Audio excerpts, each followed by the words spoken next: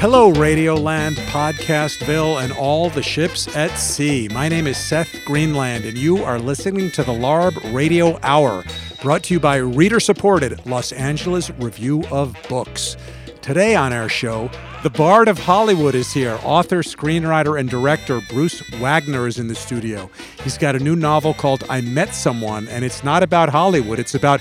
I'm kidding. Of course it's about Hollywood. Well, they're not all about Hollywood. But not really. Not really. We'll get into the depth of the Wagnerian oeuvre. Laughter, tears, blood on the floor, the usual loving evisceration we've come to expect from this author. And we'll be talking to him about why show business is the gift that keeps on giving. Joining me are my usual co-hosts. She is the roving editor, the editrix without portfolio. She is the mistress of the LARB scene, Laurie Winer. That's me. How are you, Laurie? I'm well, Seth. How are you? I am okay. And with us, and by us I mean Laurie and me, is our usual co-host. He's the founding editor of LARB, Tom Lutz. Hello, Tom. I'm trying to get ahead of the game, Seth. Let's do the show. Bruce Wagner is in the studio today. He is the author of many, many novels. His new one is called I Met Someone. Bruce, welcome to the show. Thank you. Thank you for having me. What's the number of novels an author has to have written before he's considered to have an oeuvre? Well, you can have an oeuvre with two books, you know what I mean? Okay, that's good. But, it's funny, people, friends say, you're so prolific. And 62, 10 books, if you write that one book, that has a tremendous impact, Nathaniel West was not prolific, but certainly has an oeuvre, Flaubert, not that many. That hack. So you write these deeply humane books that are coincidentally all set in Hollywood. Mm. How aggravating is it to get lumped into the Hollywood novelist category? Well, it's my burden to bear that the gravitas or the spiritual aspirations and ambition of my work, which is so focused on death and transcendence, is virtually invisible. All of my books receive the response from, I wouldn't say the lion's share of critics, but many critics that say he's ranting, he's name-dropping. Everything else is submerged. So in TMZ culture and Kardashian culture, there is a lot of obfuscation about what I do and a lot of mistranslation.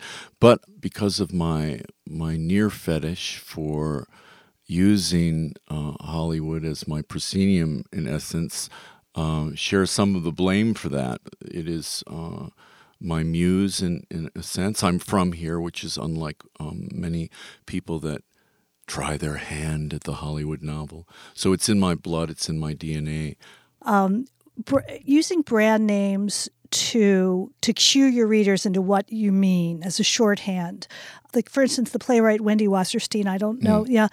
And I just remember that in her later works, like she started to, there was a tipping point and she started to do it too much, and it seemed like, the shorthand was becoming obnoxious, and it seems like a hard balance to hit.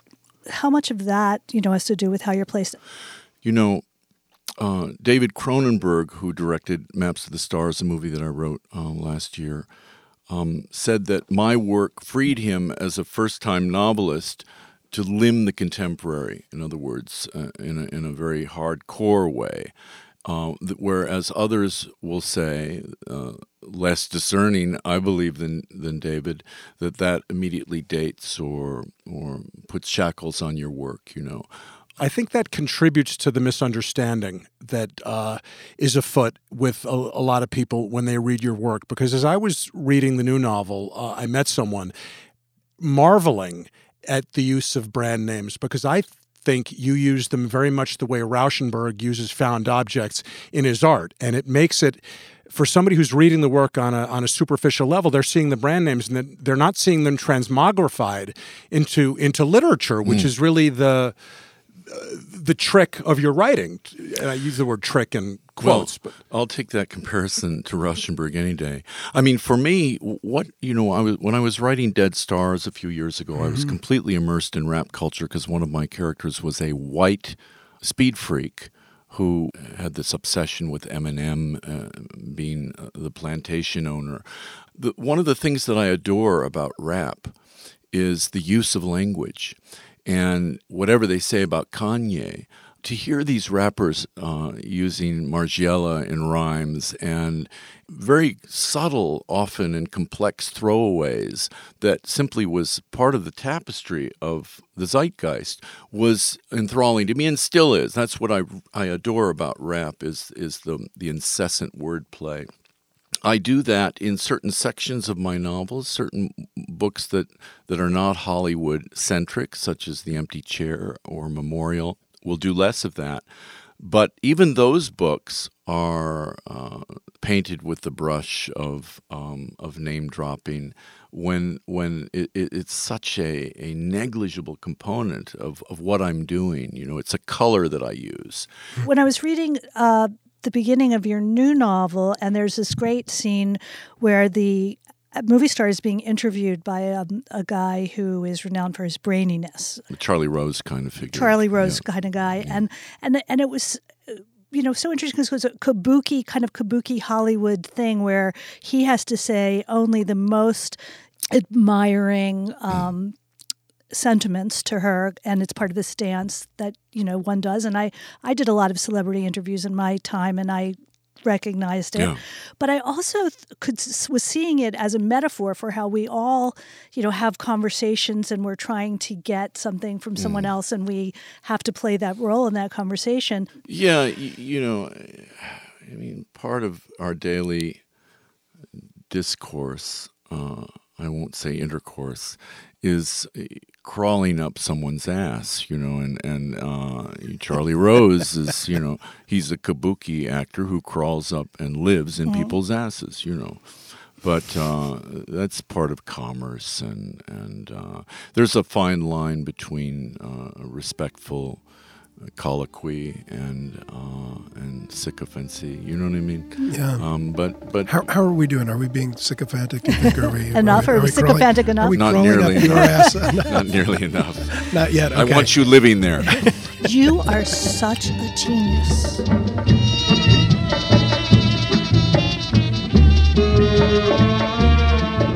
This is Seth Greenland. I'm here with Tom Lutz and Laurie Winer. You are listening to the LARB Radio Hour, 90.7 KPFK FM, coming to you from the aesthetically perfect studios at Emerson College.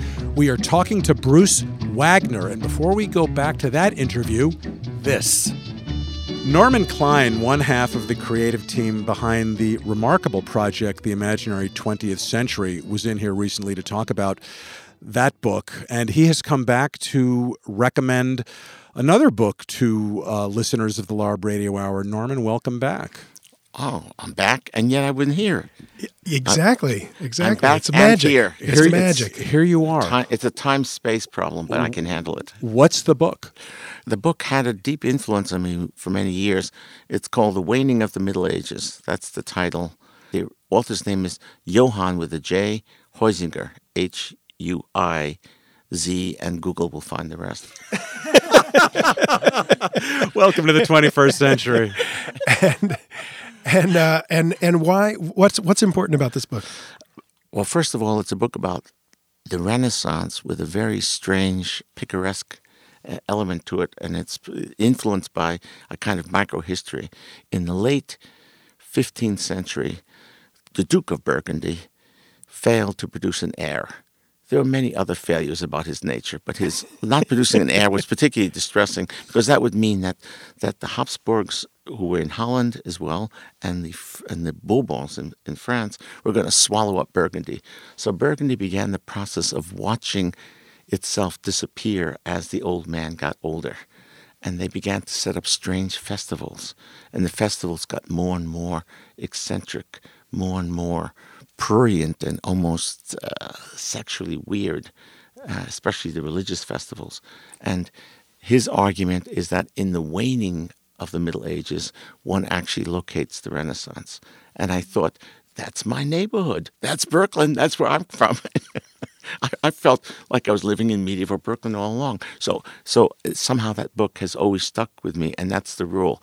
Everything happens almost by accident, and you're always looking at the wrong hole while the actual problem is upon you. And I find it an amazing journey and very appropriate. We're sliding into something, aren't we? The waning is a sliding. Nothing crashes, it wanes. The waning is actually an emergence. It's a fantastic premise to work from for artists and scholars. He also wrote Homo Ludens, right? Oh, right, that's the other twin of incredible importance to me. And tell people what that book is about. The Homo Ludens is about collective play. It's a book about how people collectively play, but it's not just how they experience a baseball game or a football game. It's the whole collective action and the escapism and the erasures of memory and meaning and the kind of paramnesia of play. It's an amazing journey, and once you understand that, and if you're a games designer, if you're a games player, if you're dealing with the perversity of American politics today, Homo Ludens really tells you a lot of what advanced consumerism has become. So if I take these two together, I have pretty much a pretty good kit to start with almost everything I do.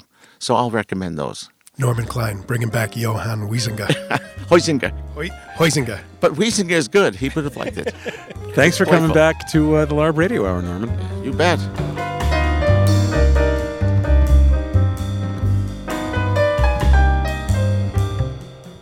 You're listening to the LARB Radio Hour, KPFK 90.7 FM. We are talking to Bruce Wagner. I have a question that's come out of a couple, there's a movement in literary criticism, academic literary criticism these days to talk about affect, to talk about emotion. And so we've had a couple of pieces lately about disgust. And one of the things that I've always noticed in your work is a kind of a joy that you have, that I see the author having. And you love disgust. Is that fair to say? I would say that shame is the thing that I'm really having my long love affair with. Talk about that. It's such an interesting emotion. Shame and failure, which for me are, I think they've been ways that I inoculated myself. Everything that I do in terms of my work, for me personally, is a preparation for death. So as the Buddhists had these graveyard meditations where bones were meditated over and cadavers, I do that in a sense in the landscape of my work. Human folly and shame and failure. In this last book, I saw a homeless woman, and I put her in the book. She was holding a sign that said, "I failed, now what?" A woman, 53-year-old homeless woman. And I have renewed myself through failure. I was a hack screenwriter in Hollywood who was losing his mind. So I had read the Pat Hobby stories of Fitzgerald, written tellingly while Fitzgerald was in his last months. And I thought, well, how can I take this further than was possible for him to do at that time? Were they the inspiration for Force Majeure? Definitely. Pat Hobby stories? Definitely. They're the text, I think, of every screenwriter who has ever turned to fiction. So I thought, how could I have things happen to my pseudonymous creation that were beyond the pale, which, of course, that entire book ends in madness and pedophilia, So, but what doesn't? Let me just push on that a little bit, because I think that, for instance, in Dead Stars, the youngest cancer survivor girl, she gets more and more horrible. And the aspects of her which are about shameful behavior kind of move past shame into something that I think brings on a certain kind of disgust in the reader. It's like, oh my God, there's something deeply real about being that grotesquely amoral. Her shame, she's shameless, which is part of why she's a fun character. Yeah, right? Yeah. at the end of that, though, she enters a kind of transcendence where she becomes a full-grown, benevolent presence. So you have to upend things like that. With I Met Someone, this novel, on its face, is a Lifetime movie. It's Yes. it's a gay woman who is a famous and beloved film star and has a secret that she has kept from the public, and something that has dogged her and haunted her, that she gave up her baby, a little girl, when she was 16. But worse than that is that she never went to look for the child, and she's now in her early 50s. So on its face, I Met Someone is a mother looking for the little girl she gave up. It's Edith Wharton. It's Edith Wharton, and with a touch of Rauschenberg.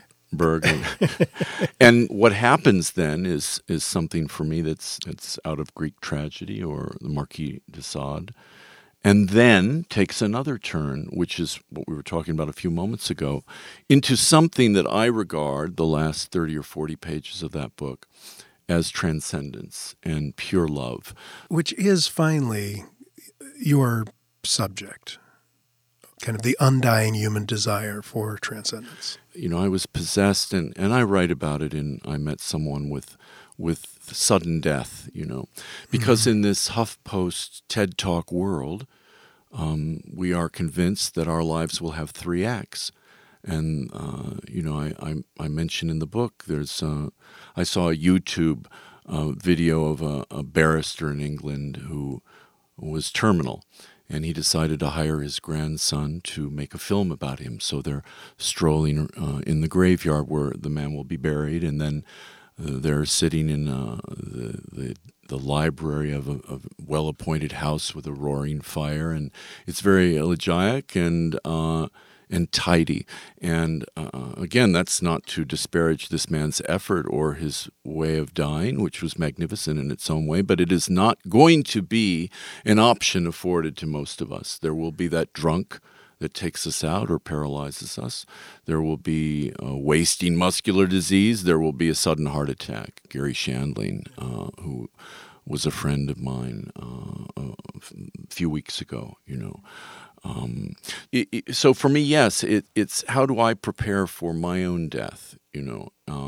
And I'll tell you, one of the very simple ways is through the joyousness that's provided me when things are going well in the work. Just sheer the work.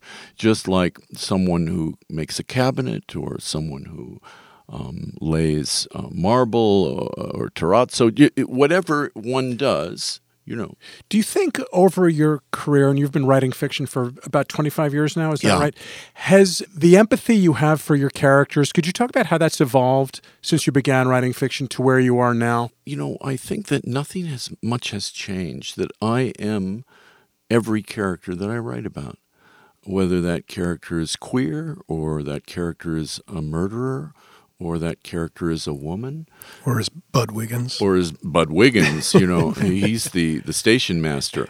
Whether that character is a child, whether that character is amoral or strictly moral. I aspire to be all of those characters. And that's how I think one arrives at a voice for each character that has some authenticity.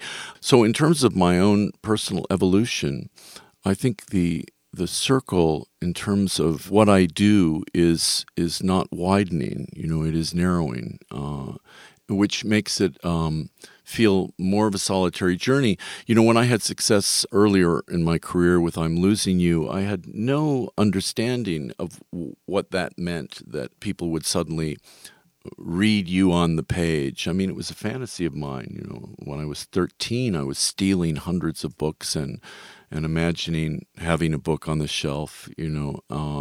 And then as my career has gone on and as I've gotten deeper into my work, I feel that I am approaching death as my, not literally, well, I should say literally, of course, but I meant that as my readership narrows, it feels to me that my sense of the magnificent is widening, and my confidence and the evolution of what I do is expanding, Yeah. Quick side note: where did you steal your books?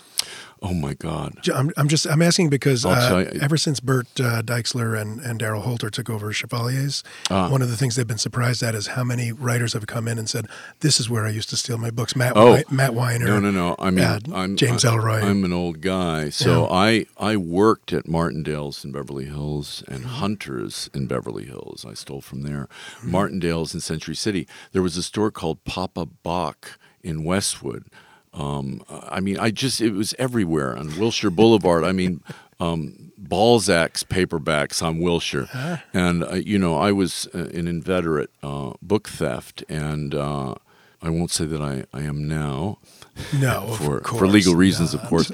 No, but I have a collection of about 6,000 books at home, and many of them are books that I buy over and over again, from when I was a boy. My crush is Genet, and Quixote, I must have 30 copies, and Dickens, and Henry James. I remember, I'm so thrilled that Library of America is publishing Henry James the way they're doing, because this was not that long ago where I could not find the collected short stories of Henry James. Yeah. 10, 12, 15 years ago. And I remember going to Heritage and getting the New York edition, and now they're all there. So it's thrilling. And speaking of books that were important to me as a youth, one of them is one of the authors was Carlos Castaneda, and he was a friend of yours. You are his literary executor. Well, I wouldn't call him a friend. Okay. There's a phrase for. Carlos Castaneda was not a guru to me, but there is a phrase called "dangerous friends." It was a book written about mentors and gurus. Castaneda was astonishing and brilliant and hilarious, and I was privileged to know him for 10 years, to listen to him and to work with him in a sense. And I learned wonders from him, traveled in Mexico with him, and I remember the first time I met him, he had some hilarious stories about Hollywood. I mean, hilarious, because Hollywood endlessly wanted to adapt his work. I think Sterling Stillifant wanted to and knew Castaneda. Fellini came from Italy to visit Castaneda. And so he tells stories about Jack Warner, you know what I mean, that are just, they had me on the floor. They were like Bud Wiggins stories. And I thought, can this be an hallucination that I finally have met Carlos Castaneda and he's telling me Bud Wiggins stories, But he was very, very important person in my life, and still is in many ways. I feel his presence. You've obviously done a pretty deep dive into Castaneda, into Eastern philosophy. Do you have a specific spiritual practice that you're comfortable talking about? I don't. I don't. I went to India some years ago to see Ramesh Balsekar, who many people have visited, Leonard Cohen, and he said something that I thought was so telling. People ask the same questions. They call it satsang, and he died a few years ago. It's the same questions essentially over and over again. How do I stop suffering? How do I become enlightened or liberated? He felt that everything was predetermined. You could not become enlightened as if you were here at Emerson or taking a degree in something. You couldn't. It was random and it was predestined. But he said his definition of enlightenment, and this made a very deep impression on me because of its simplicity, was that if you could live in the moment, and if a terrible thing happened to you, you did not suffer because you didn't take it personally, and if an extraordinary and wonderful thing happened to you, you didn't take that personally either. So, in other words, you felt a sense of joyousness and peacefulness and well-being in the moment. And then there's a quote that he used from the Buddha, which is, things happen, deeds are done, but there is no individual doer of the deed. So this construction of Bruce Wagner, Hollywood novelist, satirist, shame, high selling, low selling, all this shit is nothing but that. So if one can elegantly step outside of the prison for a moment before the actual extinction, that's lovely. And stepping outside means sitting, they could be as you walk out of 7-Eleven with a Diet Coke, just for a moment. Castaneda talked about that. It's the accretion, the accumulation of moments that Castaneda called silence. So silence is that sense of well-being where the self is obliterated, and it happens to all of us. We just don't recognize it. And to put together a string of those moments is the trick, or not. What difference does it make? They're hard to manage. It feels like they just happen to you. How much can you manage them? Yeah. I feel as I get older, I've gotten much better at the second half of that equation. That is, the good stuff that happens, I don't take it personally. The bad stuff that happens, I don't take it personally. I'm very much better at that than I was as a younger man. Being here now, I was much better at being there then than I am about being here now. I find that my ability to be in the moment has been degrading for the last 40 years rather than getting better. You can't control any of it anyway, so I try not to be too cerebral about it, and I attempt to enjoy the hours of my day, and I fail abysmally, often. But then the trick is to get up once you stumble, and you're going to stumble hundreds of times a day. You're going to be on your ass, even if someone else is living in it. with any luck. And that's a perfect place to end. The book is I Met Someone. Bruce Wagner, thanks for coming on the show. Thank you. It's delightful. Thanks to Norman Klein and Bruce Wagner. Thanks to our producer and moral conscience, Jerry Gorin. Our crack production assistant, Ernesto Orellano. Czar of Scheduling, Aviva de Kornfeld. Find us on the web at www.lareviewofbooks.org. Download us on iTunes or wherever podcasts are available. Follow us on Twitter. Laurie, are you on Twitter? Yes, and people should follow me. What is your Twitter handle? I totally agree, by the way. People should follow Laurie. Wait, what's that handle? It's at Laurie Winer. And people should follow you, Seth. Well, and Tom as well. They should do all of those things. For Tom Lutz and Laurie Winer, this is Seth Greenland. Thanks for listening.